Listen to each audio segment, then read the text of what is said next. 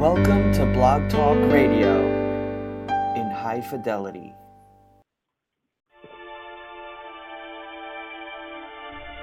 Challenging, thought-provoking, insightful. This is God in Country, the collision of faith and politics, hosted by nationally known speaker, Reverend Dr. Sean Michael Greener. Not your typical Rev. Dr. Sean is a proud military veteran, former law enforcement officer, and founder of the internationally regarded Executive Protection Team. Through counseling, elite life coaching, and national speaking, this ninja pastor tells it like it is.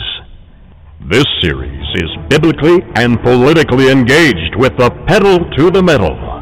With today's edition of God in Country, here is host and author of the acclaimed yet controversial book, Excellence Killed the Church, How Mediocrity is Destroying America, Dr. Sean Michael Greener.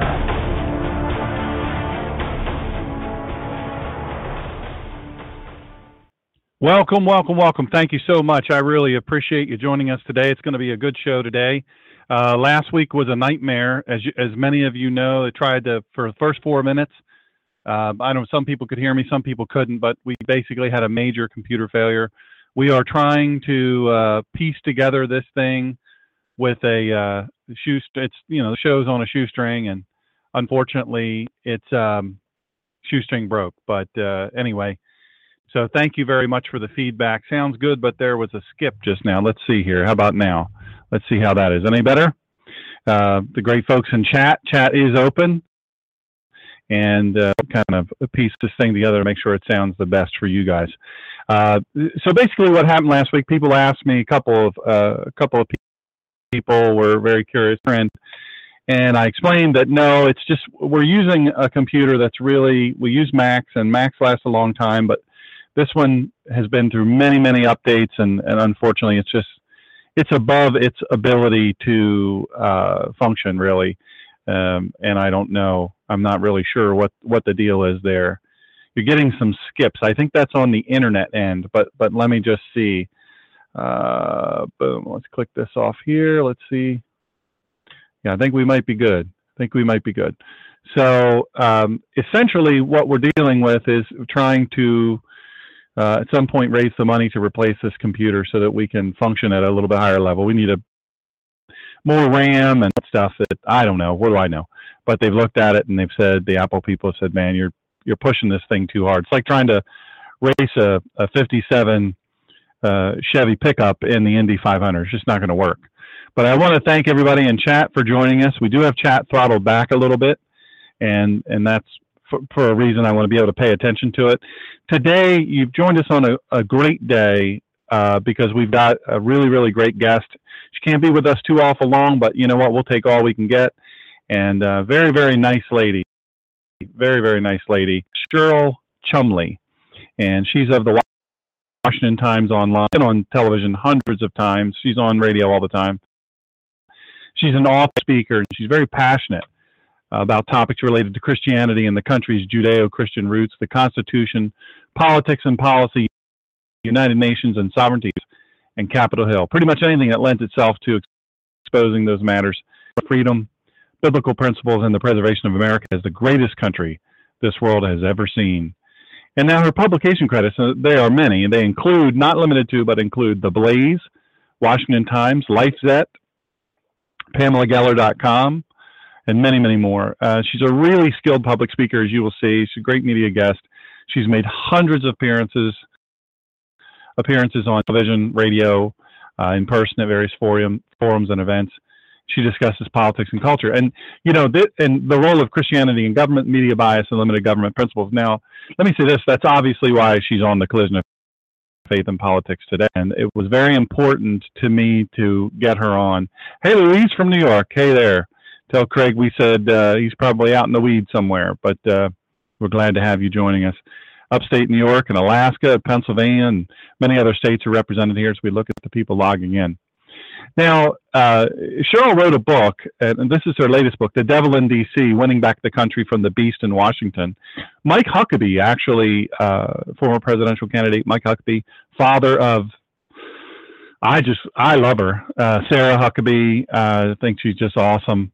She really, Sarah Huckabee Sanders. She's married to somebody's last name is Sanders, so that trips people out. But this book, The Devil in D.C., Winning Back the Country from the Beast in Washington, very good book.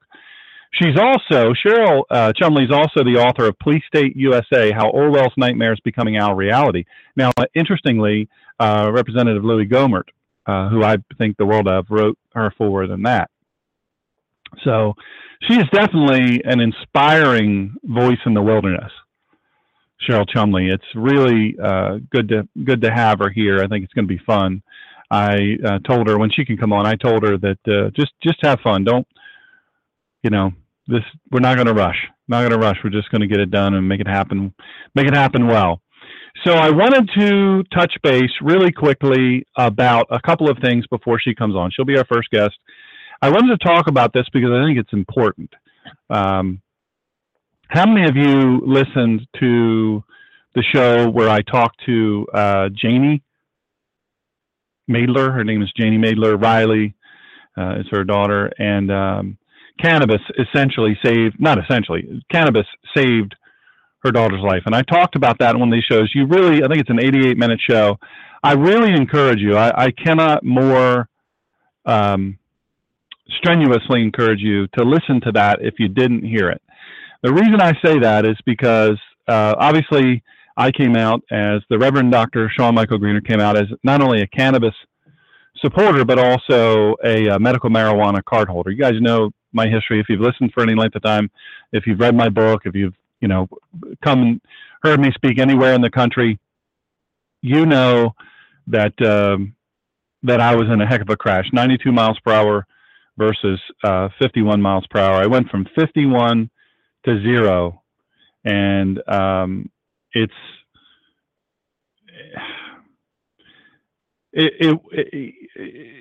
7 feet. I want you to think about how far 7 feet is and how fast from 51 to 0. That's super fast. I mean, many of you, if you're riding in a car right now, I think that's about the front of your car, maybe even not that far. Maybe not. Who knows, It's well, I'm looking around and see cars in the parking lot. Yeah, that'd be faster. That'd be shorter distance than the front of your car, to be very honest with you. So that happened to me, and there was massive damage. I died actually for a few minutes, and for whatever reason, the Lord chose to have me live. I don't know. A lot of people ask me, hey, Dr. Sean, did you have an NDE, which is a near-death experience? And I didn't. I wish I could say I did. I really do. I really wish I didn't, though. I just didn't. And if I did, I don't remember it.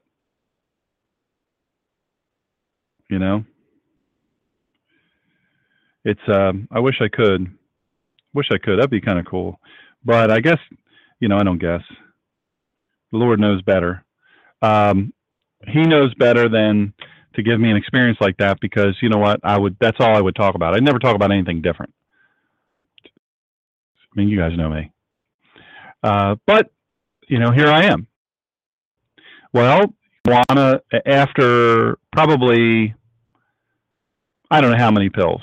I don't know how many other things. It's just crazy. And none of it worked. I mean, the pain stuff didn't work. The stuff was awful. I won't say the name. I talked a Facebook Live about this too. I'm not going to say the name of the drugs, and I'll tell you why, because I really don't want to get sued. I'm not in a situation to fix my computer, replace my computer. I'm certainly not in a situation where I can afford to get sued by some pharmaceutical company with nothing but money. NBM, nothing but money. So, we try to do everything we could as naturally as we could, because one, I lost my health insurance. Thank you, Barack Hussein Obama. And my insurer, how I lost it was my insurer left the state. Sure, still at this point in our state. And your state's probably very much like it. so that happened, and someone suggested, I guess about 2.5, 3 years ago, they said, have you ever thought of medical marijuana? And I poo-pooed it. I'm a reverend doctor. I got a master's and doctorate in theology, and I'm working on a doctorate in ministry, and I preach and speak and all these different things. So you wouldn't think that I would advocate it, and I did initially. I was really I kind of just pushed it away. Well, guess what? That became the only option. Terribly high blood pressure, terrible pain, couldn't sleep, all these different things. Heck, I don't need to whine to you. You've probably heard it before, but the fact of the matter is that for me, I found that at some point or another, it's just, you got to, as much as I don't like to take pain. Maybe you guys are very similar. I don't know. Maybe you are. But I don't like to take pain. It's just not for me. It's not something that I like. Nobody does. I don't know about you, but I don't. I hear about all these people addicted to the opiates, and I don't get it. It never did anything for me. It certainly didn't help me. I'm chewing gum, by the way. I'm out to Super Drive, in case you're wondering. I'm not going to give away a truck or a car. If you guessed what I was doing just now, that's not going to happen. I'm not going to do that. So here we are at this place, but I wanted to address something really quick before our guest comes on. That, I said when I did the show that I would lose a lot of listeners. I would lose a lot of people on the conservative Christian side. I would lose followers. On social media, I would lose any number of people who originally not supported financially, because we don't really get anything for that, but supported what I do by listening and reading what I write and coming to hear me speak. And that came to fruition in a big way. Now you might ask, do I regret it? No, I do not. And I'll tell you why I don't. I don't regret it because the truth is the truth. And, have you ever been, by the way, real quick before our guest comes on, and also I really want you to listen to Sunday's message, the 7 stages of lying that I do, 7 levels of lying. 7 levels of lying I did on Sunday. And people are telling me that's one of their favorites. And it's just 1 hour, very quick, no commercials. And the time will pass much faster than you can possibly imagine. All that said to say this, listen to that, because it's one of those things. By the way, thank you, Alaska. Alaska said, "You rock, Doc." I appreciate that. I do appreciate all of your notes and your emails and your texts and all that stuff. And that means a lot to me. And we were able to mail out another Bible this week. We send a really good Bible, $60 Bible, costs us $60 a piece. Nice leather-bound, complete Jewish Bible, somebody that didn't have a Bible. So that's what we try to do with it. But now our biggest need is technical. We need to replace outdated equipment. Anyway, all that said to say this, everybody's got their stuff. I talked about this yesterday. Everybody's overwhelmed, especially if you're conservative right now. You're overwhelmed. We know that the rage is a fake rage for the most part among the left. It's just a fake rage. And you and I both know that. There's nothing to what they're saying. Nothing at all. It's the ones that don't know, the ones that have no idea, they don't realize they're pawns by the people who are in charge or in control. They have no idea. Well, they're not ever going to know. Do you know what I'm saying? They're not ever going to know. There is nothing that you're ever going to tell them, the leftists, I'm saying, you're not ever going to tell them anything. Well, let me put it to you this way. Have you ever been in on a prank? You're in on the prank and nobody else in the room is in on it except for maybe 1 or 2 other people, but the person certainly that's getting pranked, they're not in on it. But then there's, and there's a lot of people that they don't know. They're just there. Well, here's the problem. A lot of the people on the left, they just don't. They fall for the media. Now, the media we know is controlled. We're going to talk more about that with our great guest. Cheryl is on. Let's see here. Can you hear me, Cheryl? I can, yeah. Is this Sean? Awesome. This is Sean. This is Sean all day long. I can't change who I am. This is who I got to be now and forever. So welcome to the Collision of Faith and Politics. This is Cheryl Chumley. You guys know, as I said earlier, she wrote, this is her newest book, The Devil in D.C., Winning Back the Country from the Beast in Washington. And Mike Huckabee wrote the foreword for that. She also wrote Police State USA, which I think is phenomenal. I'm just started reading that, How Orwell's Nightmare is Becoming Our Reality. And that's foreword was written by Louie Gohmert. So it's a pleasure to have you. I know we only have you for a short period of time, so I won't spend a lot of time going over your resume, because basically that would take up the whole show, because you get a lot done. That is the bottom line. One thing we do need to address, you are a United States Army veteran. I'm also a Navy veteran. We have many, many veterans listening, so thank you for your service. We are forever indebted to you. Well, thank you for yours as well, and it's a great pleasure to be here. Thank you for having me. My pleasure. Now, I notice you're from this, by your accent. No, just kidding. You're from Massachusetts. How in the world, how did that happen? You're from Massachusetts and you're a company. Well, I was born in Massachusetts, and then I moved down south and in Georgia, and I really consider Georgia my kind of home of heart right now. Wow. Yeah, you can't help where you're born, but it is a liberal land up there, that's for sure. No doubt. My daughter, excuse me, my daughter is actually studying at the University of Georgia Veterinary Medicine School in Athens. So I like Georgia too. We have friends all over, and it's an awesome place to go. It's an awesome place to be from, for sure.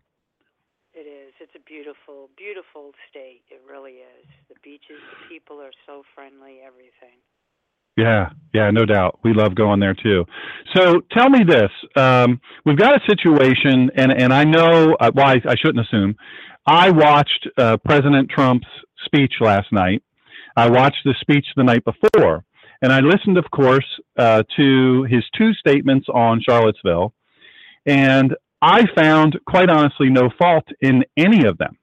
I liked everything that he said, but I'll tell you the truth, Cheryl, I don't know that I like at all what the press had to say. And I'll even caveat that I'm not positive I like what Fox News had to say for the most part. So tell me what you think of what's going on right now in the press, and maybe what you think is the cause of it. Well, I've just been vicious against the press this past week. I've written, I think, every day on Charlottesville and how the press and the left has lost its mind. You're absolutely right. Even on Fox News, there has been some curious statements, angering statements if you're a Trump supporter, that just seem purposely skewing the facts. And as to the reasons why, this is the wedge that the left is going to use now to crumble America from within, with the ultimate goal, of course, as we all know, to impeach Trump. But on that journey, why not take down America's historical symbols, cause chaos and mayhem, and then pretty much uproot our constitutional system in the wake of it? Because once you admit into society that our founding fathers are racist, then the next logical step is to start looking at the founding documents that they themselves wrote. And if they're racist, then the documents must be racist. So the next question is, what are we going to replace these racist documents with? This is how the left is working right now. So in my book, I wrote a book as well called Excellence Killed the Church, How Mediocrity is Destroying America. And in that book, I talk about how essentially the education, the state education system, as well as many of the most vaunted educational institutions in the world, have been co-opted, completely and totally taken over by the left. Leftist, ultra-leftist professors, ultra-leftist administrators and leaders, and then an indoctrination of leftist ideology at the deepest level. I mean, you look at the studies that they've been done over and over. A freshman goes into college, and it's a huge percentage. I think it's like 81% identify with being a person of faith. And then by the end of that year, that number has dwindled to 31%. 31%. And ultimately that's because it's been knocked out of them, because the bastion of free speech isn't. And if you look at what happened on Berkeley's campus and many other campuses, when a conservative comes to speak, and I wonder even about your safety sometimes if you were to go onto a college campus and people there find out who you are. I mean, you've been in the Robert Novak Journalism Fellowship Program, and they're part of the Fund on American Studies, but that's a big deal. That's a really, really big deal. And so you're known. I mean, you're all over television. So what happens? You go to speak at a university. What happens if there are protests? What happens if the students say, hey, we don't want her here? Well, that's really going to be put to the test in October, and not even on our university in Canada, where it's just gone all out left. I'm due to speak there at the Christian Heritage Party, and there I'm finding, as I go about the research for my speech, having to question, can I say this? Because you see headlines every day coming out of Canada that it's pro-Islam, anti-Christian, and so forth. They've got open borders guy up there now. So it's true. It's not just in America, as you rightly point out, on our college campuses where the left has taken control. It's seeping out, in places overseas, not just in Canada, but if you look in Europe now, what's going on. So there is this concerted battle between right and left, and free speech, as we know it in America, is being squeezed. One from Alaska has asked, do you think, obviously we all agree with your assessment thus far, do you believe there's any chance for turnaround? Oh, definitely. I'm a person of faith, and actually the second book I wrote, My Devil in D.C., is all solutions. It's solutions that the Christian, the faithful, the patriotic, limited government type American can use on a pragmatic basis how to turn back this country and put it back under God's control. People say that all the time, our country needs to be put back under God's control, under God's guidance and so forth. But what does that really mean? And in Devil in D.C., each chapter is at least one solution, several solutions in some chapters about how we, as patriotic Americans, can actually wrest control from this leftist, progressive, atheist takeover that we're experiencing and actually start to turn the tide back. It's not an overnight endeavor. We didn't get here overnight, so it's going to take, a long climb back. But if you go down fighting, that's honorable. I agree with you. The Bible says we're to work until he comes. So we don't have, and I talk about this all the time when I travel around the country and speak. I will say to people, listen, I know that you are disappointed. I know that you feel beat down. I know that you do, and it makes sense that you do. It's a normal reaction. I mean, anybody would feel that way. But at some point or another, we have to understand we're licking our wounds and whining about this isn't fair or that isn't fair. The left is gaining ground, and they're not going to stop. And the difference between what we do and what they do, when they experience a defeat, much like Islam, yes, I am comparing the left. When Islam, they'll ask for a ceasefire, but they're asking for a ceasefire, not for humanitarian issues, not to consider surrender, but so that they can reload, heal up from their wounds. And the left does essentially the same thing, but the left does it by claiming, they go on the all-out offensive, claiming that they're being attacked, they're the perpetually aggrieved, and so therefore it's their feeling that they're the victim, and all they need to do is scream racist or bigot or white supremacist or whatever. Never mind how many, it's a fast-growing group, black conservatives, really fast-growing group. Let me share with you real quick, and I want to get your opinion on this. Harvard University Shorenstein Center on Media Politics and Public Policy, they kind of monitor the tone of coverage among the major networks and news organizations. CNN, 93% negative. Now I'm going to see if you can guess of what coverage this is that I'm doing. I'm not going to, NBC, 93% negative. CBS, 91% negative. New York Times, 87% negative. Washington Post, 83% negative. Wall Street Journal, 70% negative. And Fox News Channel, 52% negative. What are they measuring? I would say the Trump administration, White House. Exactly. You win the non-existent prize. So here we are. We've laid out, and I'm going to get a hard copy. I've been told I have like thousands of books, literally thousands of books, and I've been told, hey, listen, you need to start getting ebooks. So I'm going to have to do that. If yours is available on Kindle, is your book available on Kindle? Devil in D.C. Winning Back the Country. It is. You can get that awesome. on Amazon by Kindle. Awesome. I'll be all over it. And everybody listening, listen. If you're an e-reader, get that book. If you're not, order the book. Get it. Don't wait thinking you're gonna. Well, but if you're driving, don't do it while you're driving. I don't want either Cheryl or I to be blamed for your car crash. So here we have all this negative media coverage, which leads me to my next question. I don't want to say if, that's too soft.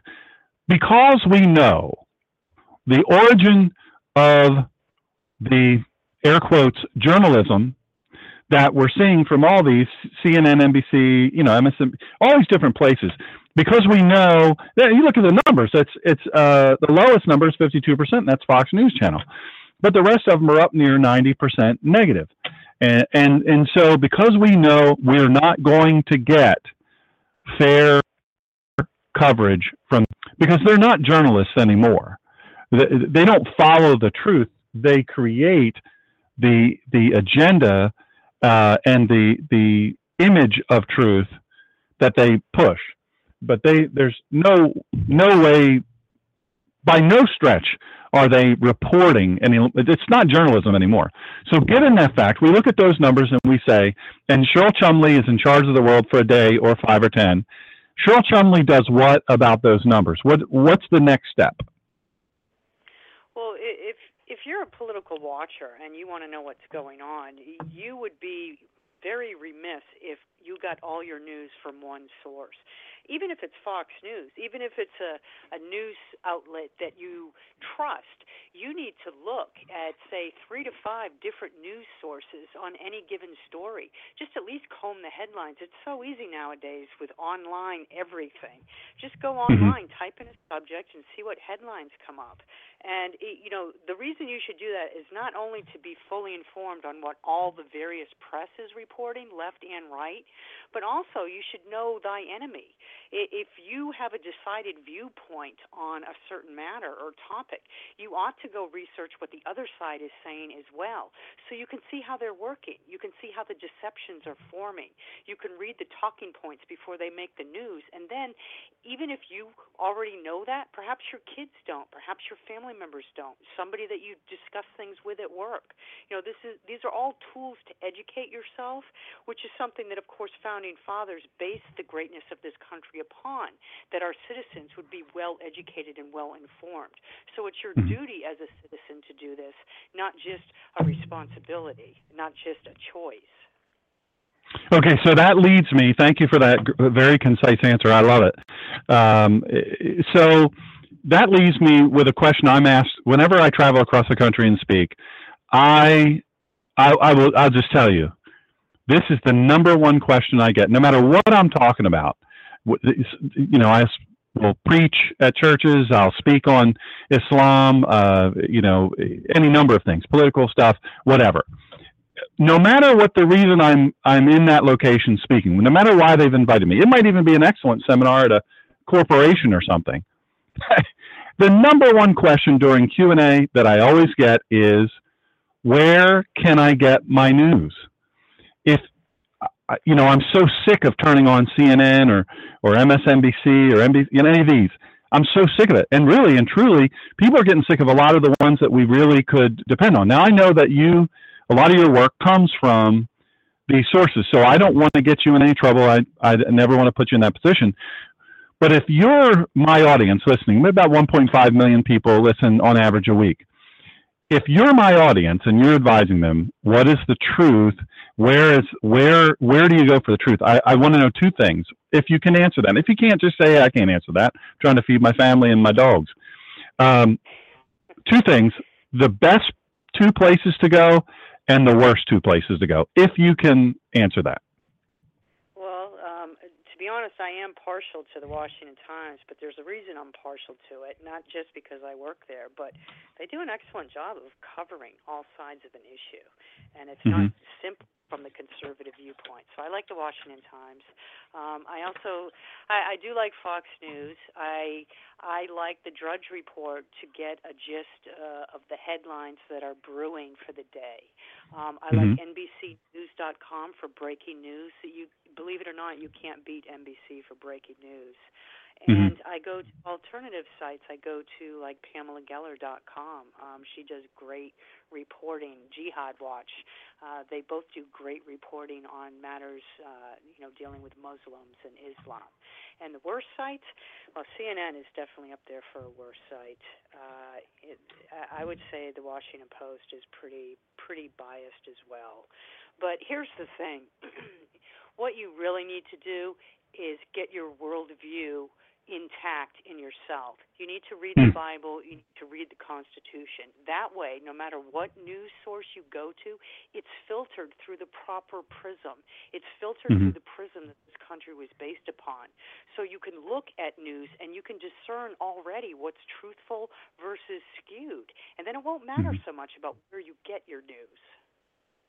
I love that answer. I am involved in an organization called the Center for Self-Governance. They are awesome.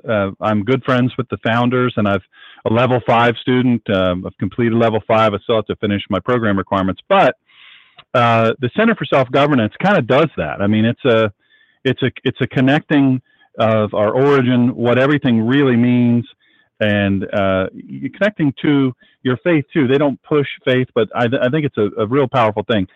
Let me say this about that is I agree 150% if that's even mathematically possible.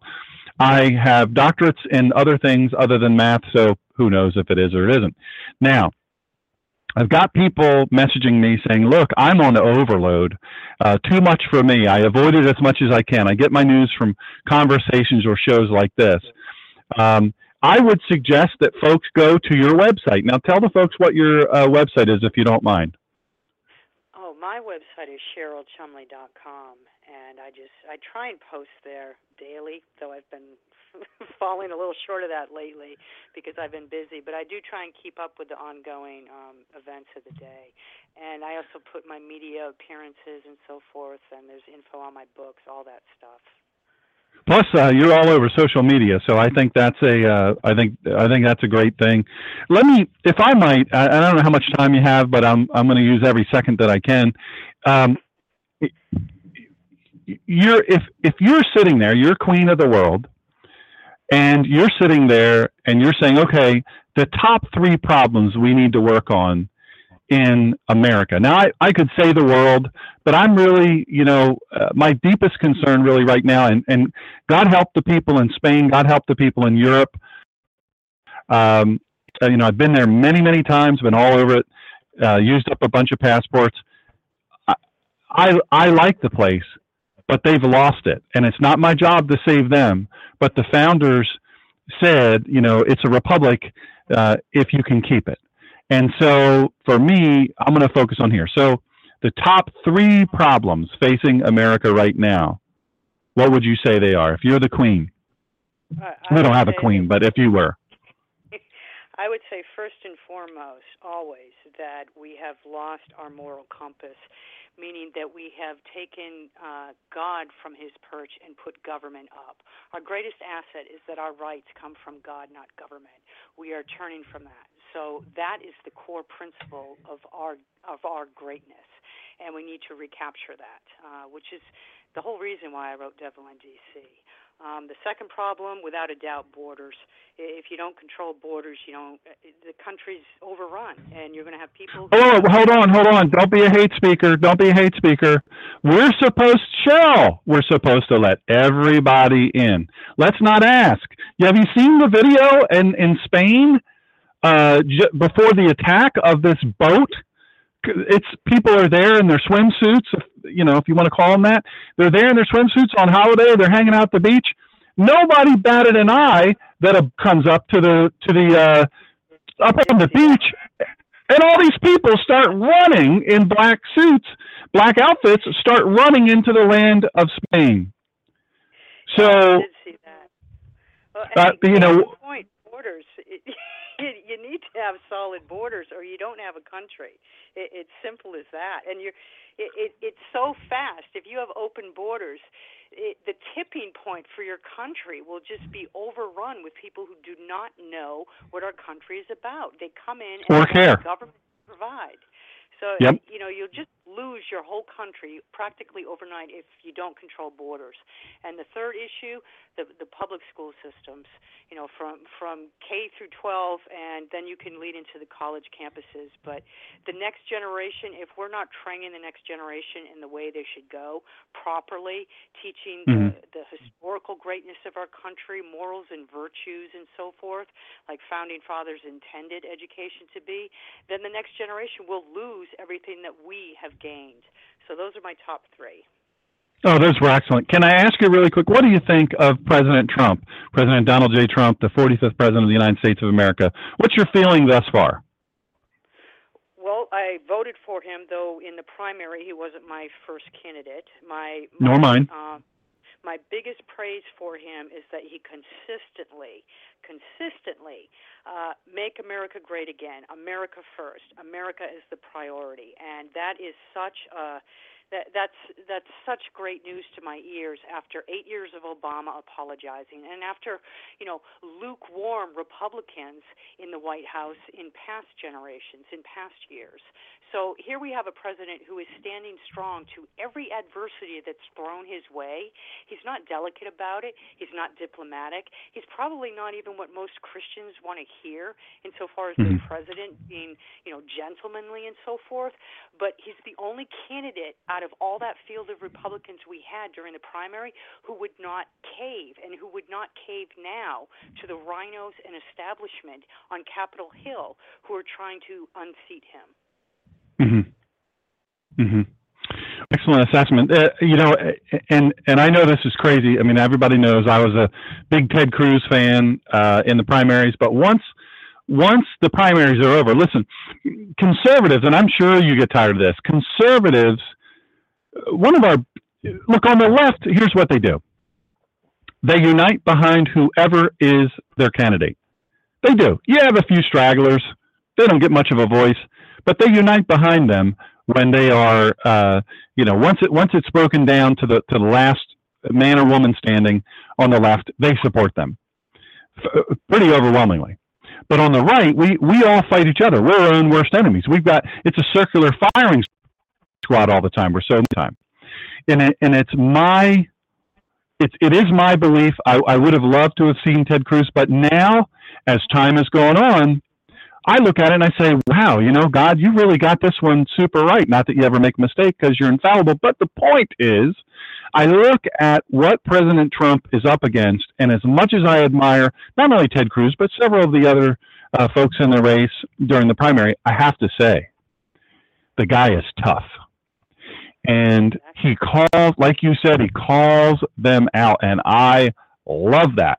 So I was telling my family the other day, I said, the more I listen to this guy and the more I watch fight the good fight, really, completely, I've never seen anybody more up against than Donald J. Trump as a president. I don't know that I ever have. I think that's exactly right. And, think of anyone else who was running at the time. Do you think Marco Rubio wouldn't have reached out across the aisle or worked with the establishment, McConnell on Capitol Hill by now? Of course he would. any other candidate, and there were some good ones, and they were, you know, a lot of them were good men, and you know, even Carly Fiorina had a decent primary run, and she made sense in a lot of her speeches. But there wasn't one candidate who would have been able to withstand what Trump is right now, and he just consistently insists on the average American citizen first. And I'm not saying he doesn't have a little selfish, reason for that. Perhaps he's looking ahead to his own business dealings, but you know, what's good for him is also good for America, at least in what he's putting forth so far. I 50%, maybe even 152%.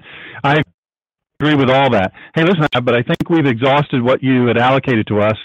Yeah. So I don't want to bogart all your time. I really appreciate it. I will say this, folks. You need to read what this lady writes, and I'll tell you why. There are few who have the access that she has and has, the appearances and all these things that she has that don't waver in what they say, no matter what show. And I've seen you on lots of different shows. Some I have a particular disdain for the host, and others I like the host, and I've met all of them personally. But you never waver, just like President Trump. That really, you never waver based on the audience. It's never a situational ethics. I don't think ever enter into your mind. And you get in there and you fight the good fight, because I don't know if people really realize what it's like when you're on a panel. If you're on a panel, or Lord forbid, you're on a remote with a IFP in your ear, and you've got three other people, and somebody in the sound room is controlling when really and truly people just don't understand how kind of crazy. All that said to say this, that usually it is skewed against you. You're usually the voice of reason coming in and saying, hey, let's consider this. Have you ever thought about this as potentially true? Because I don't know. It's pretty easy to document. And then you very calmly, but with a really good attitude, but very strongly represent what's truth and right. And like I said, you're a voice in the wilderness. I'm very happy that you joined us today. We'll share this link far and wide, but I want to respect your time. Thank you so much for joining us. Cheryl Chumley, folks, go buy her books. I'm telling you, The Devil in D.C., Winning Back the Country from the Beast in Washington. You got to get that book today, whether you get it electronically or you get it in print. You've got to get that book. And where are you appearing next? Do you have any appearances we can talk about really, really fast? I do have a Fox News appearance set for Friday at 2 with Sandra Smith. That is if there is no breaking news that boots me, which does happen quite frequently.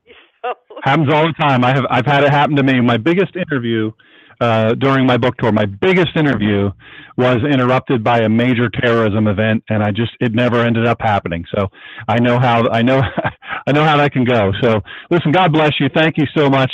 Give our best to your family and your dogs there, and we're pulling for you in the good fight. Let us know if we can help you in any way. Thanks, Sean. You're very kind. God bless. You too. So, folks, there you have it. That's a great voice there, and you can follow her also on social media, Cheryl Chumley, CherylChumley.com. Really neat person, a good person, and a person who's in it to win it. We're very fortunate to have had her on today. Let me address something really, really quickly.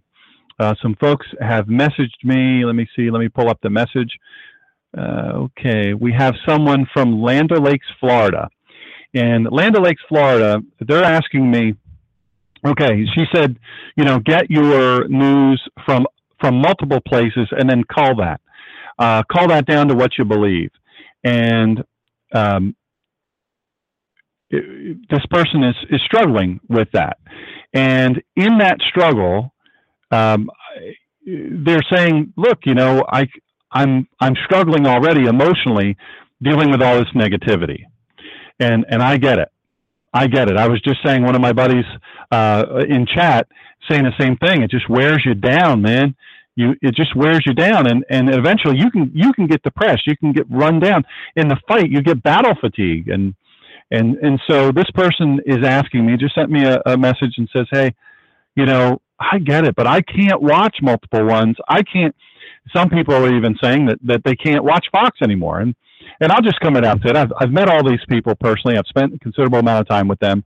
Some of them I'm friends with, and some of them I'm not. I just know them. But Shepard Smith, I've got to tell you, that guy, there is no. I'm gonna say this, you know, and he's a super rich guy. He's the second. Well, I think he's the highest paid now. Once Bill Riley left Fox News, he was number 2 for many years in general salary and benefits. He was the second highest paid. Shepard Smith has the most expensive. I don't even know if you guys know this. It's just interesting tidbit. Shepard Smith has the most expensive set, custom designed by his specification, ever in the history of air quotes news. That guy hates Donald Trump. I'm telling you, he has bit into the notion that Donald Trump is anti-gay, that he's racist, that he's a bigot. None of it is true, frankly. I happen to know somebody that's been on Donald Trump for coming into 16 or 17 years every day at a forearm's length, and I can tell you, he said he's the least bigoted guy I've ever seen in my life. He's the least racist. He promotes women, and if they do well, he pays them well. He pays everybody evenly. And so he said all this stuff about President Trump is just a lie. Now, some of that, I'm going to say to you, is victimology. Some of it is, victimology 101. I'm going to present myself to be a victim. I'm going to say I'm a victim. I'm going to tell you that you are my oppressor, and I'm going to scream it loud. It's just the bottom line. It's just true. It's true information, that there are people out there that they are going to try to, I call them the perpetually aggrieved. They are going to scream it. And some of those groups are Black Lives Matter. Now, I know some people in the Black Lives Matter movement. And do I think that they are bad people? No, I don't. I think they're horribly misled, horribly and poorly informed. But do I think they're bad people? No. But are there bad people? Are there many, many terrorists in that organization? You better believe they are. You better believe they are. And so as far as that goes, I really believe, more than anything else, I really believe that we've got to nullify those people and the power that they have. Now, how do you do that? And I'll get back to Shepard Smith in a minute. Yeah, he is... Shepard Smith just wears me out. But how do you nullify those people, those perpetually aggrieved victims, who they are using that? Now, you know people in your personal life that are like that. They're not happy with anything. There's nothing at all that ever makes them happy. And I wrote this little thing. It's been shared many, many times. True story. Always seek to remember, grasshopper. Success is getting what you want, but happiness is wanting what you get. Now, here's some free-earned advice from Dr. Sean. And this is hard-earned for me. I had to learn this the hard way. Some people, look, it isn't that they don't have enough this or that. It's that they'll never be happy with anything, no matter what or who or how it is. I'm just going to say to you, if there are people in your life who are just never happy, they're just never satisfied, never happy, never satisfied with anything, with anyone, get them out of your life. Do it today. Do it now. Because they'll never, look, I'll tell you this, it is an ambition. There are many people that will say, well, I'm just very ambitious. I'm never satisfied because I'm very ambitious. No, it's not ambition that they have. The hard truth is, it's perpetual. They will never trust God. They will never trust you, and you should never trust them. They'll never be happy, and they will always blame someone else. And if that someone else is you and you're the closest in their life, they'll blame you. They will blame you. It's a bottom line. If they're never happy, they'll lie. They will betray your trust every single time you can trust them because you can't. They'll never bring you heartache. They'll always be unfaithful in every way to you and everyone else who loves them. You'll not make them happy. You'll not heal them. They'll never be happy, and they'll see to it you'll never be happy either. You can't trust somebody who's not happy with anything. You can't trust these people who are running around complaining about everything, including these statues. For 8 years, folks, we didn't have a bunch of complaints about these statues, and yet you had a half-black president. 8 years. problem. You know what? This is the truth. My friend up in upstate New York, if they found a cure for AIDS tomorrow, they would blame him for collusion with Big Pharma and withholding the cure for years. You are absolutely right. Let me take a drink. That's good water right there. That's fine H2O. High quality. Look, I'm just going to say this. If you've got to nullify these people out there who are whining and complaining all the time. You know, I'm going to tell you right now, I'm not a white supremacist. I'm not a Nazi. I'm not a fascist. It's funny, Antifa. What's interesting to me is Antifa, actually, this is what they actually do. They say they're anti-fascist, but they are fascist. And I'm going to tell you something else. You see those pictures of them with the nails sticking out of the end of the 2x4s? What they have those for is to stab horses, police horses, to back them up. I'm telling you right now, I'll lose it. They've already done it. They did it in Charlotte. They've done it in other places. You know, this is what they do. They are anarchists. They are not fighting for you or for me. Let me say this about that. President Trump, I believe in a second statement, he was smart to do this. He called out both sides. Called out the white supremacists and all that, and the Nazi bunch, and he called out the people on the other side, saying, hey, you can't commit crimes because you feel sad, because you're perpetually aggrieved, because you're perpetually ingracious for the gifts you've been given in this life. Look, you can't trust somebody. I'm telling you, don't trust anybody who's never happy with anything. I'll tell you why. You look at their lives here in America, you talk to them, and this is what I found to be true. Usually, the perpetually unhappy and always aggrieved actually have a much better life than most people do.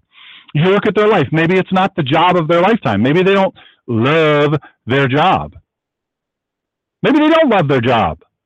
Who actually loves their job? Now, I love many of the things that I do, and I've had jobs, I've had businesses over the years, and I have to say there are jobs that I've done that paid the bills better than others that I didn't like at all. They were hard, they were nasty, they were dangerous.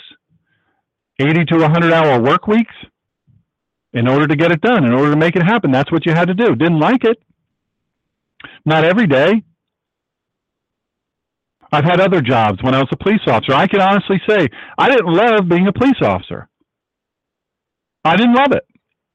Was I honored to be a police officer? Absolutely. I was hired by the two I consider to be two of the best organizations in the country, Delaware State Police and the Newcastle County Police. I finished up with with Newcastle County Police, and I was honored to be there. I worked with some of the greatest people, some of the greatest men and women I think I've ever had the pleasure of knowing. And the only exception I would give is my military time. I served alongside of some of the greatest people I've ever met in my life. What an honor it was to be shoulder to shoulder with them. But I'm saying this to you. I didn't like that job every day. There were some days where that job as a police officer really drew air. I mean, it drew air in a big way.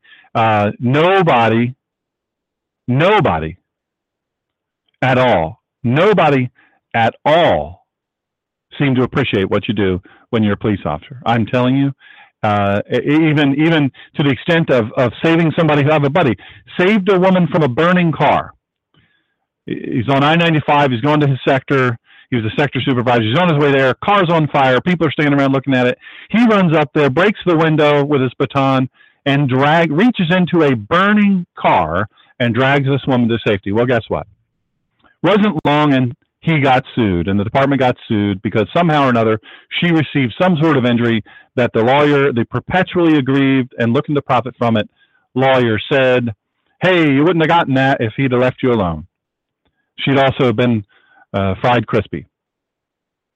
So you pick which one you want. I say choose life, but everybody's trying to get rich. Everybody's trying to get that payday. And I don't mean the candy bar. Look, man, you look around and you see the people that are out there right now that are, I'm going to make it even easier for you. Let's not even say the people in the United States. Let's break it down to your life. Because, look, if we can't manage our lives, if we can't figure it out, right, in our own lives, you look at a CEO or a leader, and if he doesn't have, this is one of the things I like about President Trump. But you can say what you want about multiple divorces and all that stuff. I'm going to tell you right now, I know this firsthand. His family adores him. You say, well, of course they do. He's the guy writing the checks. No. They adore him because they have great, great respect for Melania Trump, the First Lady, has great respect for her husband. Barron and all the other kids have a great respect for their father. The in-laws have a great respect for their father. And let me tell you, they don't agree on everything. So you look at those kids, none of those kids abuse any drugs or alcohol. None of those kids, I mean, they are unbelievably dedicated to their father, and they're not being forced into that. This is not something they're being forced into. They love the guy. You can see how much they admire him. I'm going to say all that to say this. Let's not even look at the macro level. Let's look at the micro level. Look at your life. I am telling you, as sure as I am not that easy to look at, although a lot less of me. When I started doing this show, I was 257 pounds. That's right. Almost 6'4" and 257 pounds. Now I am today 235 pounds, on my way to 225. I think that's probably where I'll stop. So, I'm telling you, this is from me. Look at your life, and this is, you've even got to look at yourself. Fairness, like my message on Sunday, and I'm going to come to that for you today, and hopefully you'll be interested. I don't get them, by the way. Every time I don't get paid, so I don't get a dime. I pay for everything. I pay for the website, for the marketing, for the computer, for the airtime, all that stuff. It's just how it is. I'm just going to tell you this. Look at your own life. Look at your own self. On Sunday, I said to do this, and I meant it. I had to do it with, I had to look at myself hardcore in the mirror. And I had to say to myself, okay, is any of this you? And I had to deal with it. But look at yourself. Look at your family. Look at your group of friends. Look at who you're around. And are they perpetually aggrieved? You remember the saying is, always seek to remember, grasshopper. Success is getting what you want, but happiness is wanting what you get. Look, the president won overwhelmingly. President Donald J. Trump, you can look at the skewed numbers that they're always thrown around. It's not reality. What they put in front of your face, not reality, my friends. It's not reality. It is not real. They're telling you it was a barely win situation, and I'm telling you it was far from it. It was far from it.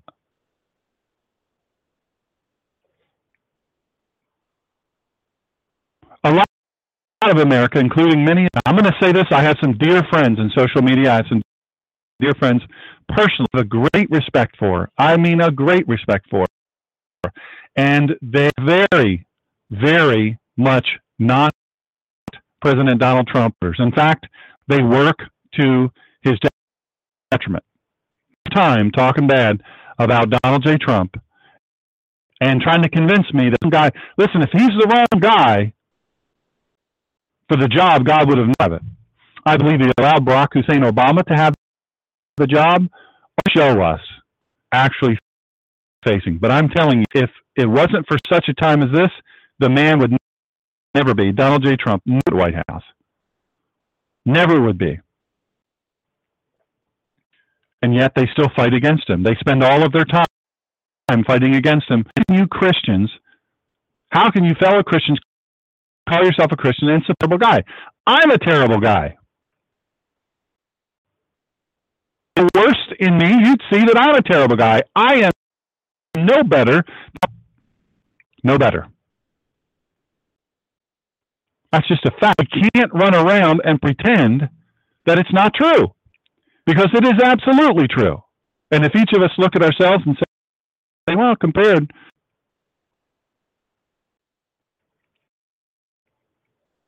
I don't know how he does what he does. I know I have friends on his detail, Secret Service detail, and they tell me this man works harder. He works harder than a 25-year-old, let alone for a 70-year-old man.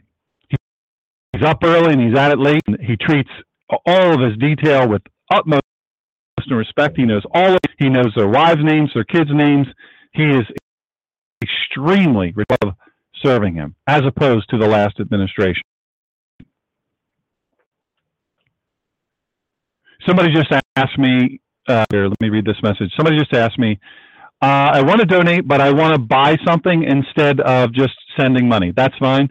If you just want to send money, I just want to give money. I don't need anything, whatever. And we use PayPal. We're a big fan of the security of PayPal, so that's why we go to theninjapastor.com and go to the donate page. I've seen to it, super safe.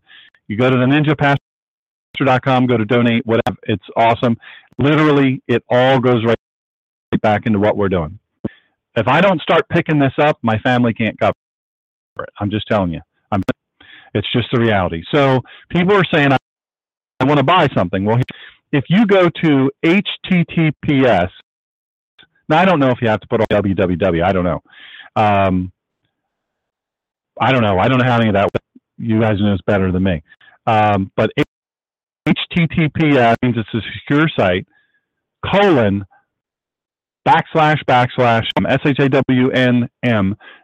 -greener, GREENE, pixels, PIXELS.com. You will find a professional photography website. And what I do, let me just test it on. I like doing tests. SHAWNM-greener pixels. Let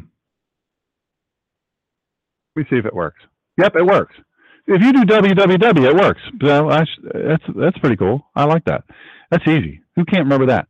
So if you do that, you will go and you'll see any number of photographs. Now, I'm adding photographs all the time. I have literally thousands of photographs, but they say don't add so many at one time or overwhelm people. We opened up this website in August 5th, in the late afternoon or evening, August 5th, and we already have over 5,000 visitors. But what we need is buyers. Now, here's what happens. I have contracted with Fine Art America. They do the framing. They do the matting. They print. They have the best printing stuff ever. You can choose the level that you want. If you want fancy, you can get as fancy as there is. Archive quality paper, the best frames, they're custom made, the best matting, all of that. Or you can do a budget one that's the lower level, save you some money. Now, I don't want you to think I'm getting rich off of this, because I make a very small amount per painting. That's because per photograph, per piece. It's because they do everything. The company, Fine Art America, they do everything. You name it, they do it. So they have to get their cut, and I understand that. I'm a business-minded person, so I get that. So we get a very small part, and we're taxed on it. It's taxable as income. But if you don't want to do the donate thing, and you say, hey, I want to fill my house with, Ninja Pastor photos, I'd love that personally. I would absolutely love that. Coffee cups with my images on them. You can get beach towels. You can get tote bags, computer bags, phone cases, the whole deal. So it's www.// Sean M. I don't think you have to do all that backslashing. SHAWNM-greener.pixels.com. Anyway, and I'd appreciate it if you do it. It'd be awesome if you do it. Now, I want to go, so that hopefully that answers your question. That's something you can do. You can do it if you want to do it. If you don't want to do it, you don't have to. Nobody's forcing you, but I'd sure love it if you did. Bottom line. It would certainly make it easier for me. Now, I want to talk really quickly. We're not going to do a full 2 hours today. I don't know if you've noticed, but I'm drinking a lot. I'm losing my voice for some reason. Tried to chew in the gum, nothing. I'm not positive why it's doing it, but it might be allergies, whatever. But I think within too long, I'm not going to have a voice. And part of that is from the crash. I used to sing the national anthem. I would sing it a cappella for sporting events, things like that. I used to love to sing. But now I start coughing. If I push my voice too much, I start coughing. So anyway, not for nothing. But I read this piece and I checked this. I called up to the Civil War Institute at American University in Washington, D.C. I called and I said, is this real? Dr. Edward C. Smith wrote this in 1999. So it was pretty old, and it was copyrighted in 99. The Washington Post published it. So I wanted to make sure, and I was able to indeed confirm that it is real. Let me begin on a personal note. I am a 56-year-old, third-generation African-American Washingtonian who is a graduate of the D.C. public schools and who happens also to be a great admirer of Robert E. Lee. Today, Lee, who surrendered his troops to General Ulysses S. Grant at Appomattox Courthouse 134 years ago, is under attack by people, black and white, who have incorrectly characterized him as a traitorous, slave-holding racist. He was in Richmond by those opposing to having his portrait displayed prominently in New Park. Now, let's go back. This is 18 years ago. This is August 21st, 18 years ago, 1999. It's 2017. So we had some whining back then. I don't know if you want to look up who the president was then. I don't know if it matters, but whatever. My first visit to Lee's new home, now Arlington National Cemetery. I don't know how many know that. To his home countless times to visit some friends and some sons and daughters of some friends, and some fathers and some mothers of some friends that gave the ultimate sacrifice in battle. Arlington National Cemetery. Everybody needs to go there at least once in their lifetime and spend the day walking among graves. So now Arlington Cemetery came when I was 12 years old, and it had a profound and lasting effect on me. Since then, I have visited the cemetery hundreds of times, searching for grave sites and conducting study tours for the Smithsonian Institution and various other groups interested in learning more about Lee and his family, as well as many others buried in Arlington. Lee's life story is in some ways the story of early America. He was born in 1807 to a loving mother whom he adored. His relationship with his father, Henry Light Horse Harry Lee, who was George Washington's chief of staff during the Revolutionary War, was strained at best. Thus, as he matured in years, Lee adopted Washington, who had died in 1799, as a father figure, and patterned his life after him. Two of Lee's ancestors signed the Declaration of Independence, and his wife, Mary Custis, was George Washington's foster great-granddaughter. Get the connection there. Lee was a top-of-the-class graduate of West Point, a Mexican War hero, and superintendent of West Point. I can think of no family for which the Union meant as much as it did for his. But it is important that the 13 colonies that became the 13 states reserved for themselves a tremendous amount of political autonomy. In pre-Civil War America, most citizens went to their state and the local community in which they lived. Referring to the United States of America in the singular is purely post-Civil War phenomenon. All this should help explain why Lee declined command of the Union forces by Abraham Lincoln. After the firing on Fort Sumter, after much agonizing, he resigned his commission in the Union Army and became a Confederate commander fighting in defense of Virginia, which at the time, at the outbreak of the war, possessed the largest population of free blacks, more than 60,000, any southern state. Lee never owned a single slave because he felt that slavery was morally reprehensible. He even opposed secession. His slaveholding was confined to the period when he managed the estate of his late father-in-law, who had willed eventual freedom for all of his slaves.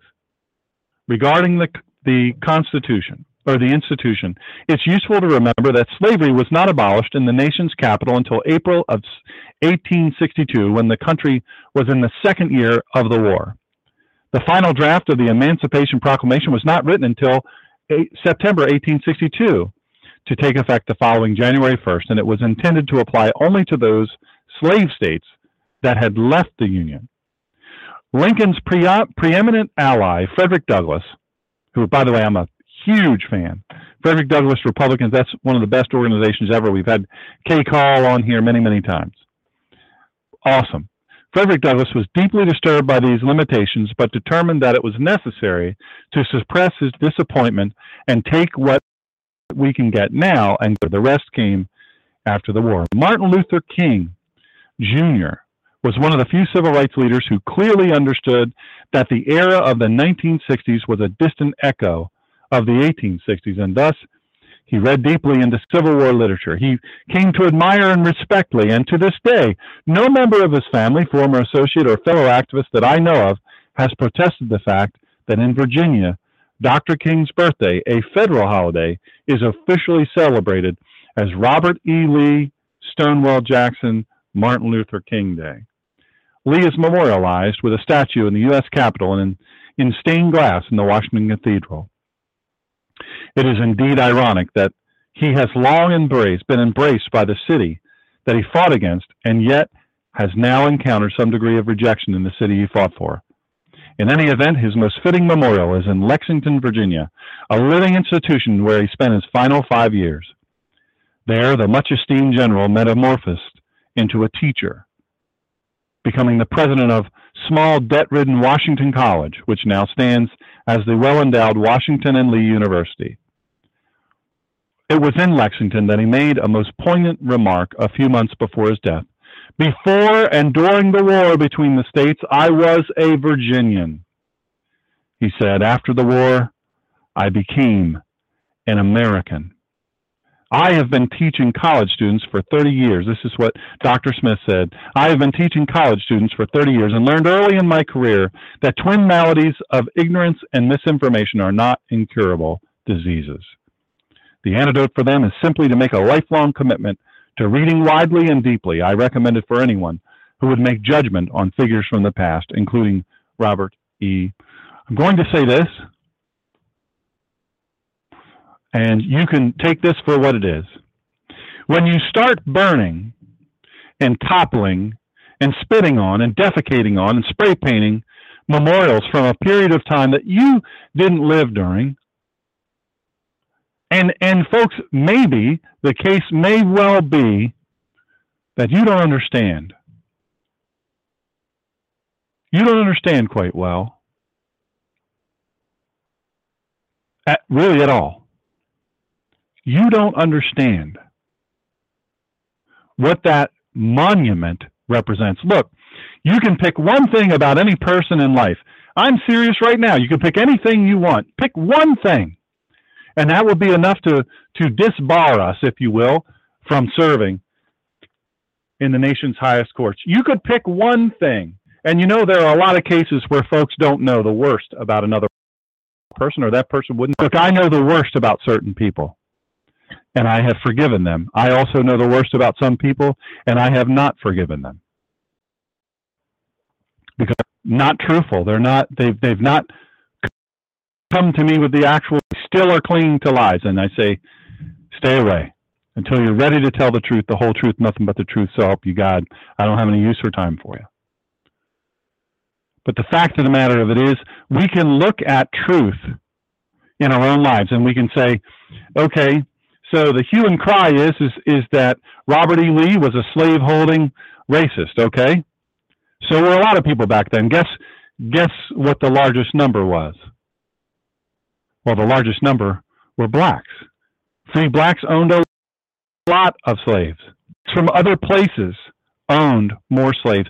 Slavery is only in existence in one place in the world right now.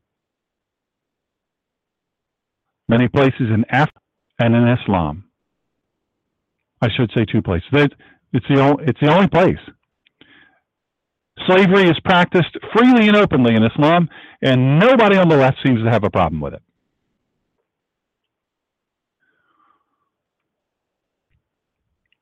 That's a big deal. Slavery. Look, I'm not pro-slavery. I'm anti-slavery. Anytime someone is held beyond their will, the grasp of the exchange of money for your time and your efforts, your successful kebab, then no, I'm absolutely as anti-slavery as one can possibly get. But I'm going to tell you this. That needn't define what we believe and what we know. We absolutely cannot.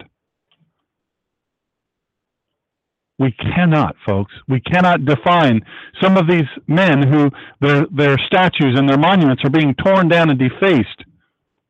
We cannot define them by that one part, because you know what? Why is it we have to look at Islam and say, well, we can't judge Islam on what these few people are doing, yet we look at gun owners all the same, painted with a broad brush? Why is that? It's unfair. It's unrighteous. It's unjust. And it won't stand. It will only not stand if we do not allow it, if we stand up to it. Let me say this about that. I'm going to tell you something really quick. If you didn't listen to Sunday's message, 7 levels of lion, no G on the end. Look, we could all do with a dose of a 2x4 in the face on the topic of lying.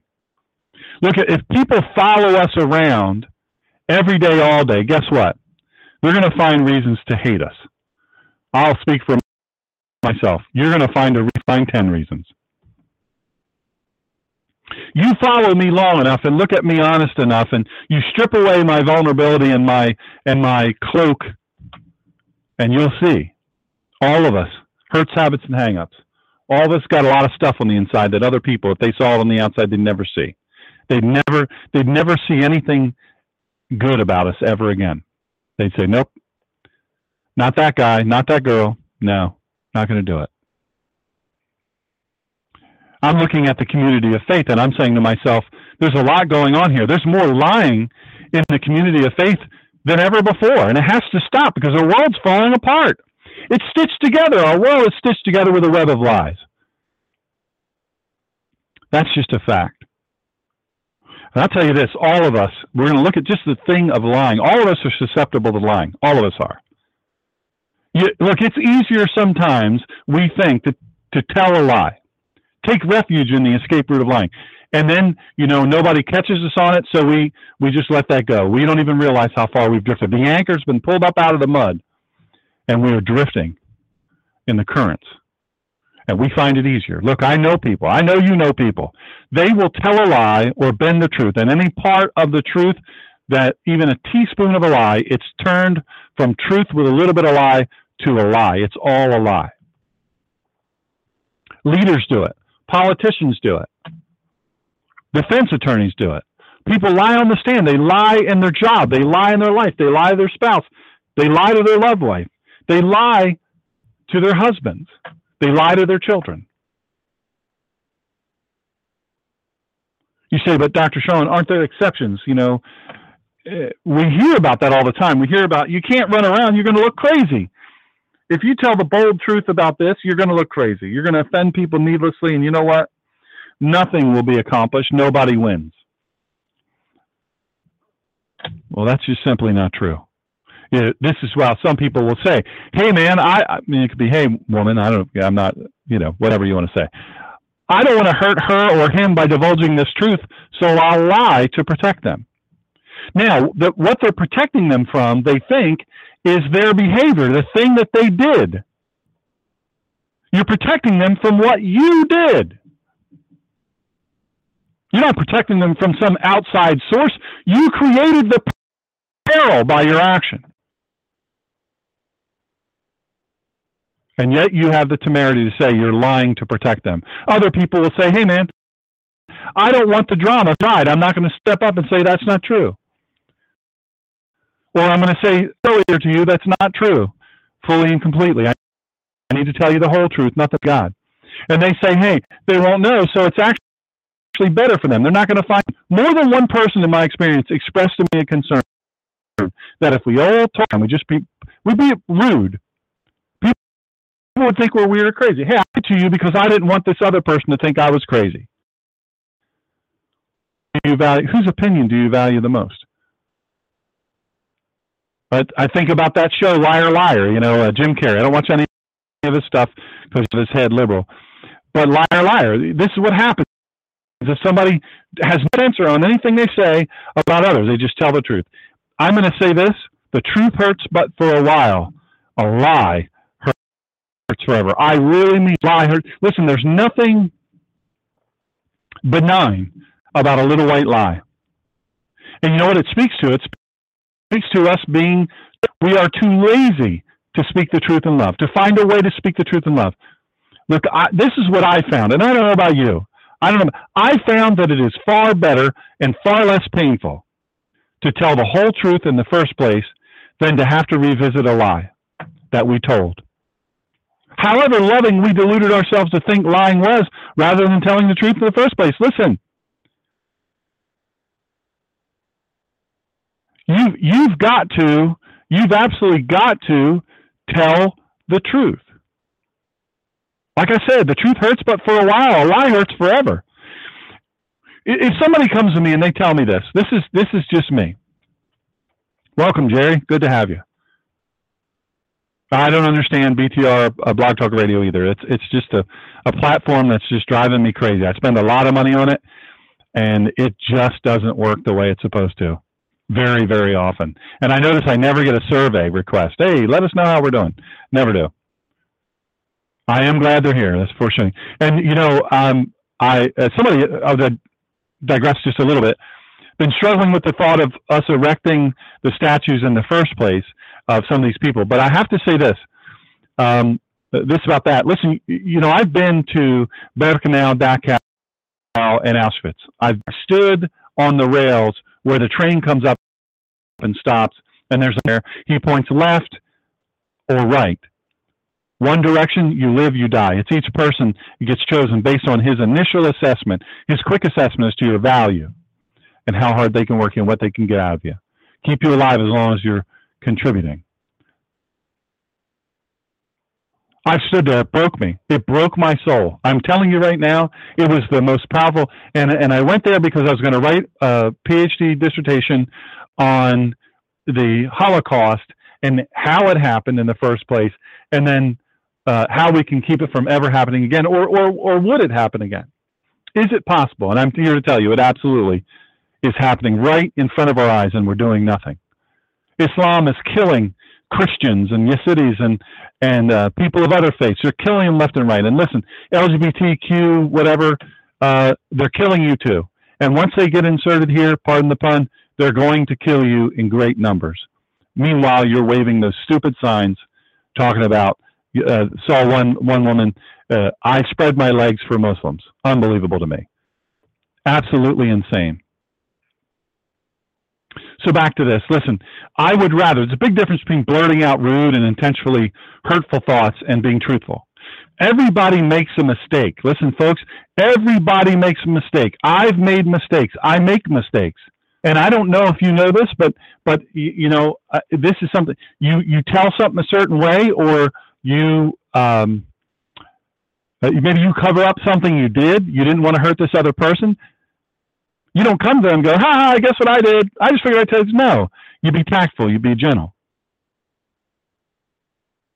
You be gentle, and you say, listen, I said something to you, or I denied something. You said, are you this or that? And I said, no, and you're a jerk forever saying that. But the truth is I did do this. I am doing this. And I'm sorry. And I'm sorry I lied to you. And I'm sorry I deceived you. Look, I wonder if we're so defensive about everyday white lies because we're too lazy. We're just too lazy. We're too lazy to find a way to face it through, to say, look, I did this.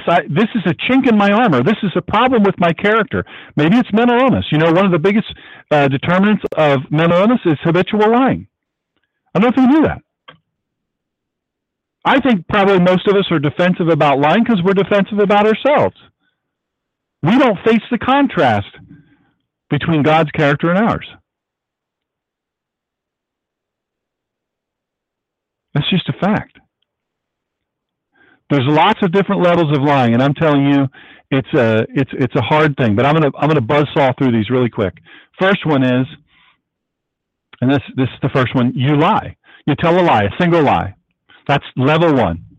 A single lie can become a match that lights the bonfire, unless the way you extinguish that potential bonfire is you confess the truth about the lie. And if you don't, you're going to be on your way to level two. And level two is this. You self-protect the lie. You say, oh man. And what that is you lie about having lied. Did you just lie to me just now? No. Did you do this or that? No. You self-protect the lie. If you lie about one thing, it's likely you're going to lie about another. And Budziszewski puts this, I love his writing, lies are weaklings, they need bodyguards. Then level 3, we quickly go into level 3. You develop a habit of lying. It's a habit. It's a hurt habit or hang-up. Some people lie. I'll tell you why they lie, because they hate who they are. If you spent your whole life lying, it's hard to stop. Amen. You develop a habit of lying. Look, you are leaning into the wind, and the only thing holding you up, you think, are your lies. And listen, at this level, they just might be out of habit. You might lie, in this level 3, habit of lying, you might lie, and it's about something stupid and trivial, and you get no benefit from it. You get no benefit from the lie, whether they believe you or not. Some people lie about things they have no need or benefit in lying about. They just lie, even though the truth really isn't that bad. That's based on level 3, habit of lying. You've developed a habit of lying. Then level 4, you self-deceive. Now you believe all the lies you're telling others. You know what? Some people can lie so effectively that they begin to believe the lie they tell themselves. We self-deceive. Friends, when a person lies and they believe their own lies and they are comforted in their own lies, that person is very, very dangerous to be around. They are extremely dangerous to be around. I mean this with all my heart. Just because we are deceived, honestly and truly, by the wiles of our own crookedness, that doesn't mean that we are innocent or exempt from the need to repent. Listen. Jesus, Yeshua himself, said from the cross, Father, forgive them, for they do not know what they're doing. Now, his prayer, Yeshua's prayer, suggests that sins committed unknowingly are still sins in need of forgiveness. Lying is sinful even when we lie subconsciously. If we're in this level of level 4 and we self-deceive, we are still absolutely responsible, because self-deception is a vice. It is self-imposed. It is a vice that is self-imposed. And you know what? Some people shield other people by not calling them out when they're lying. They know this person lies. Now, you know people like this. Person lies, you know they're lying. You know they have a habit of lying, but you like them. They're a likable person. They look normal. Maybe they're pretty or handsome or whatever. They're articulate, very intelligent, but you know that they lie. You know you can't trust them, but you never call them out. Because why? Because that's a confrontation. It's a confrontation, and nobody wants to confront the truth.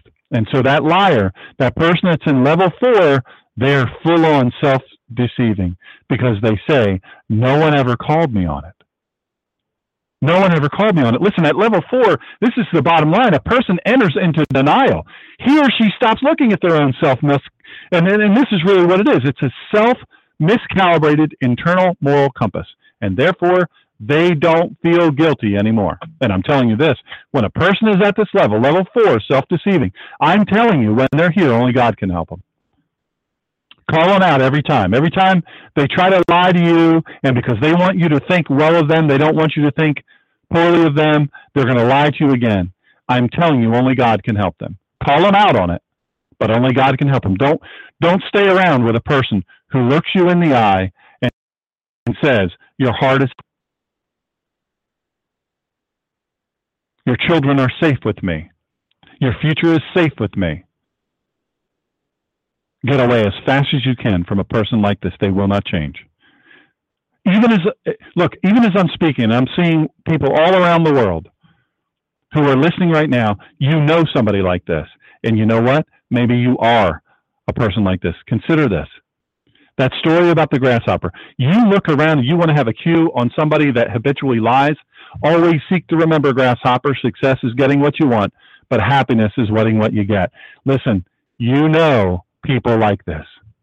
They're never happy, and you have to question their truthfulness. That is a common trait. Here's level 5. You rationalize. Now you not only believe the lies are not lies, you don't believe they're lies at all. You justify those lies that you've told, probably because of another lie and another lie and another lie, and you keep the whole thing going. You know what I'm going to tell you about people who are habitual liars? They're always nervous. Look at their thumbs. They've been sawing at their thumbs with their fingernails, scraping and scraping and scraping until the skin's dry and coming off and bleeding. Maybe they picked at their nails until they're bleeding. The person is under tremendous anxiety, self-imposed anxiety, because they're thinking to themselves, what if I don't remember the story? What if I get caught? That's reality, my friends. But these people at this level, level 5, they are absolutely rationalizing everything because they believe their own lies. Not only do they not believe their lies, they justify them. They say, hey, this is for the better. A company leader says in commerce says, hey, man, I got to lie because I got to save jobs. I got to help the company grow. Personal life. The lying, you're for all eternity, mate. They lie to you because they don't want you to know that they're seeing other people. They're swearing to God on the eyes of your children that they're not, but they are. But they are. And you know what? When you confront them on it, they'll blow up at you. I've counseled people like this. They're dangerous. They will blow up at you, and they will call you every name under the sun. They'll say, how can you even think that? But as you know, your mate knows, and everybody else really knows, if they're honest with themselves, they're not trustworthy. And I'm telling you, the person at level 5 can't be trusted as a friend, as a mate, as an employee, as an employer, or as a parent. If a person lies habitually but doesn't see themselves as a liar, they're more dangerous than they look. They may look like a delicate flower, but the petals are cover for the thorns. Level 5 lying, I'm telling you, it's something that at the leadership level really becomes an issue. The higher up you go in an organization, the harder it is to tell the truth. And you know what? We rationalize. We say this. Level 5 lie. This is where they happen. They happen in the personal realm. This is what they say. The serial adulteress says this. You just don't understand. My love husband and I, we never had a real marriage. I had a 24-year marriage of cohabitation and child rearing, but nothing like what I have with my new lover. He and I are experiencing real love for the very first time. This isn't adultery. It's real for all eternity love. We lie to ourselves first and then the people who love us. And I'm telling you, it's the path to destruction. Everybody's destruction. Level 6, boy, this is dangerous. I'm almost finished. Hang in there. You develop your technique, man. You start work. You say, man, I'm all about excellence. I'm ambitious. I'm excellent at other things. I want to be excellent at lying. So what do? They compartmentalize. A level 6 liar develops their technique. You start isolating statements. You start ignoring what was said in other contexts. Level 6 liars, I'm telling you, they're often found as politicians and upper echelons of bureaucracy. They'll swear to God on the eyes of their child that they're telling the truth. Here's level 7. You've waited for it. You've been patient. Here it is. You see it as your duty to lie. I'm telling you, level 7 is one of the scariest things because level 7 liars flip duty on its head. They make lying mandatory. They say, I have to. In a dysfunctional family that operates at level 7, grown children, grown brothers and sisters, they might kowtow to a parent for the sake of keeping the dark family secrets hidden. In an organizational situation, level 7 executives, they'll try to cut the legs off of people telling the truth by saying, beware of the self-anointed whistleblowers. They're critical and self-righteous.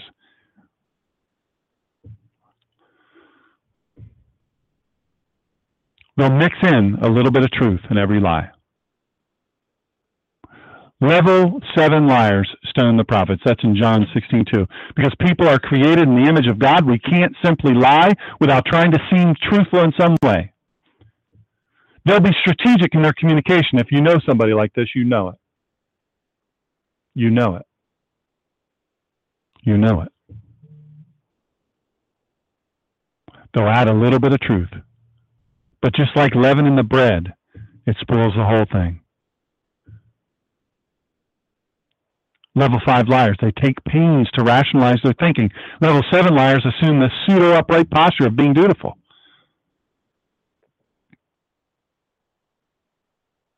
That's a fact, my friends. And I'm telling you, when we lie within the community of faith, we unravel everything that we stand for. We unravel everything. When you can't trust one another. And a strategy would be, you say, hey, if somebody confronts me with something, I don't want to say anything I don't want to confront them. I just don't want to say anything. Then don't say anything. But when it all blows up and somebody says, man, how did this liar get among us? And it turns out you knew, Bob or Rick or Sharon. You knew. You knew they were lying. Why didn't you say something? Well, I didn't say anything because I was afraid of the backlash. I was afraid of confrontation. And in churches, when we lie, we breach our connection to other people and we violate our relationship with God. And I'm telling you, you got to have communion with God. If you let yourself lie one time, I'm telling you, whatever the deluded reason you have, whatever you've made up to make yourself feel better about lying, whatever justification or rationalization you've come up with, you're going to lie the rest of your life unless you get the truth and you get real with God and the people you lie to. Get help. I'm telling you this as sure as I'm sitting here. There may be no one in your life but one person who knows what a liar you are. And you're going to run from that person because you don't want anybody else to find out. I'm going to ask you something. Have you ever been lied to? Then told the liar, look, you're lying to me. And the liar says to you, no, and they only give you part of the truth. They only lay out some of it. They'll only confess to some of it. They'll a little bit of truth, a little bit of lie. The lie started at level 1. Then they had to lie about the lie. Then they had to protect the lie. And they do all these other things. And then here we are. They're confronted with the reality. And they say to you, I'm telling you the whole truth, nothing but the truth. So help me God. And you say, man, I don't know if I can trust you again. I don't know if I can trust you again. And they say, you can. You can absolutely trust me again. I'm trustworthy. I will never do this to you again. Here's what I'll do. If this situation comes up again, I'm going to bring it to your attention before it becomes a situation. And we'll deal with the truth. Truth hurts initially. Lies, the pain never goes away. I'm going to tell you this too. Don't look for the liar in your life to be a devil with horns, because the devil doesn't have horns and neither does this person. They may be beautiful, they may be handsome, they may be articulate, but they're dangerous. They're dangerous. Look, we can't lie to ourselves. As long as we don't lie to ourselves, we can stay out of level 4, but in order to stay out of level 3 and level 2, we need people to confess to. We need people to keep us accountable to. I have people like that in my life. I'm so thankful. I'm so thankful for people like that. Look, when you lie at level 1, you've got to nip it in the bud. People who love each other, they got to try to do whatever they can. Whatever they can to tell the truth, or I'm telling you, the love that they have for that other person will surrender to hate and hurt forever. And there's nothing worse than that. I'm going to finish up with this. Our friend Chris Ann Hall, she's been on the show. She's been with me on live appearances, and I think the world of her. She's like a sister. She's tough as nails. She wrote this in social media. I'm getting messages from people all over America. People are feeling discouraged, overwhelmed, and out of control over the attacks upon history.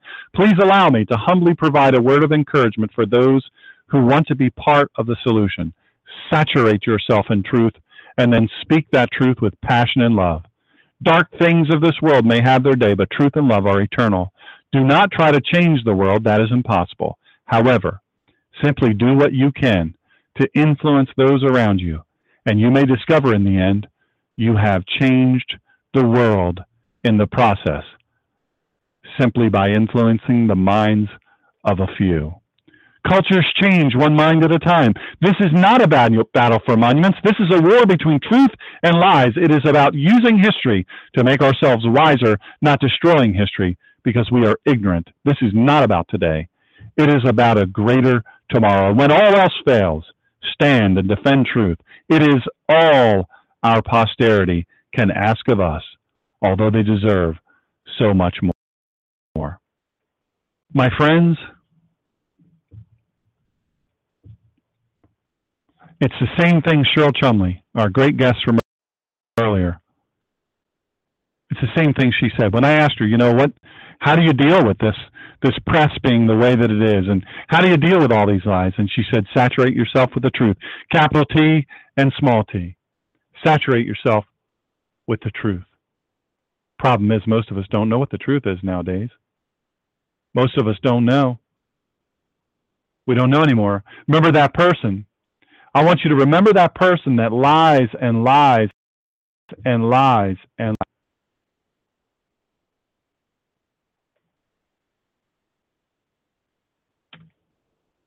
You better know the truth. Saturate yourself. Saturate yourself with the truth.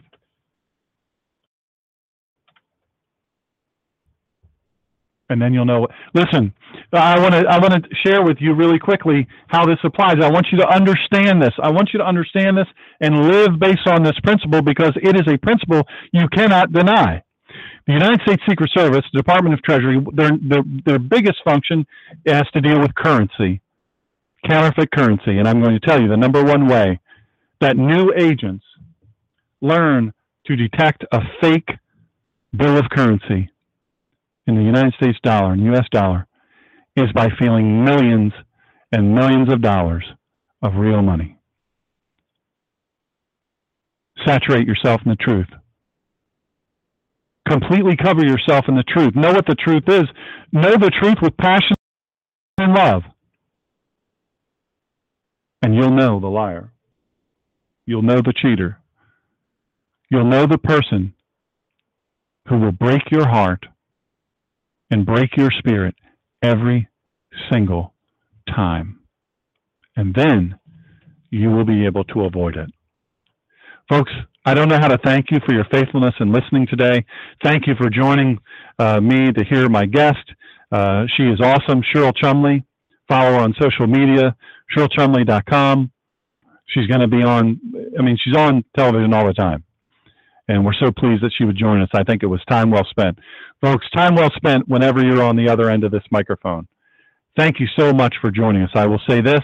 Remember what we said about the picture, buying my photography. All that money that goes from that goes right back in this ministry. If you want to make a straight-up donation, you don't want anything for it, feel free to go to the donate page on theninjapastor.com. Completely secure. We appreciate anything and everything. It makes a difference, and it enables us to stay in the fight in what we're doing now. God bless you and keep you.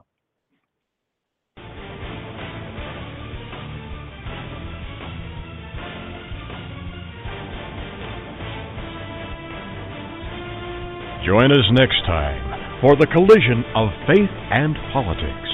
And please follow this show at www.blogtalkradio.com/The Ninja Pastor.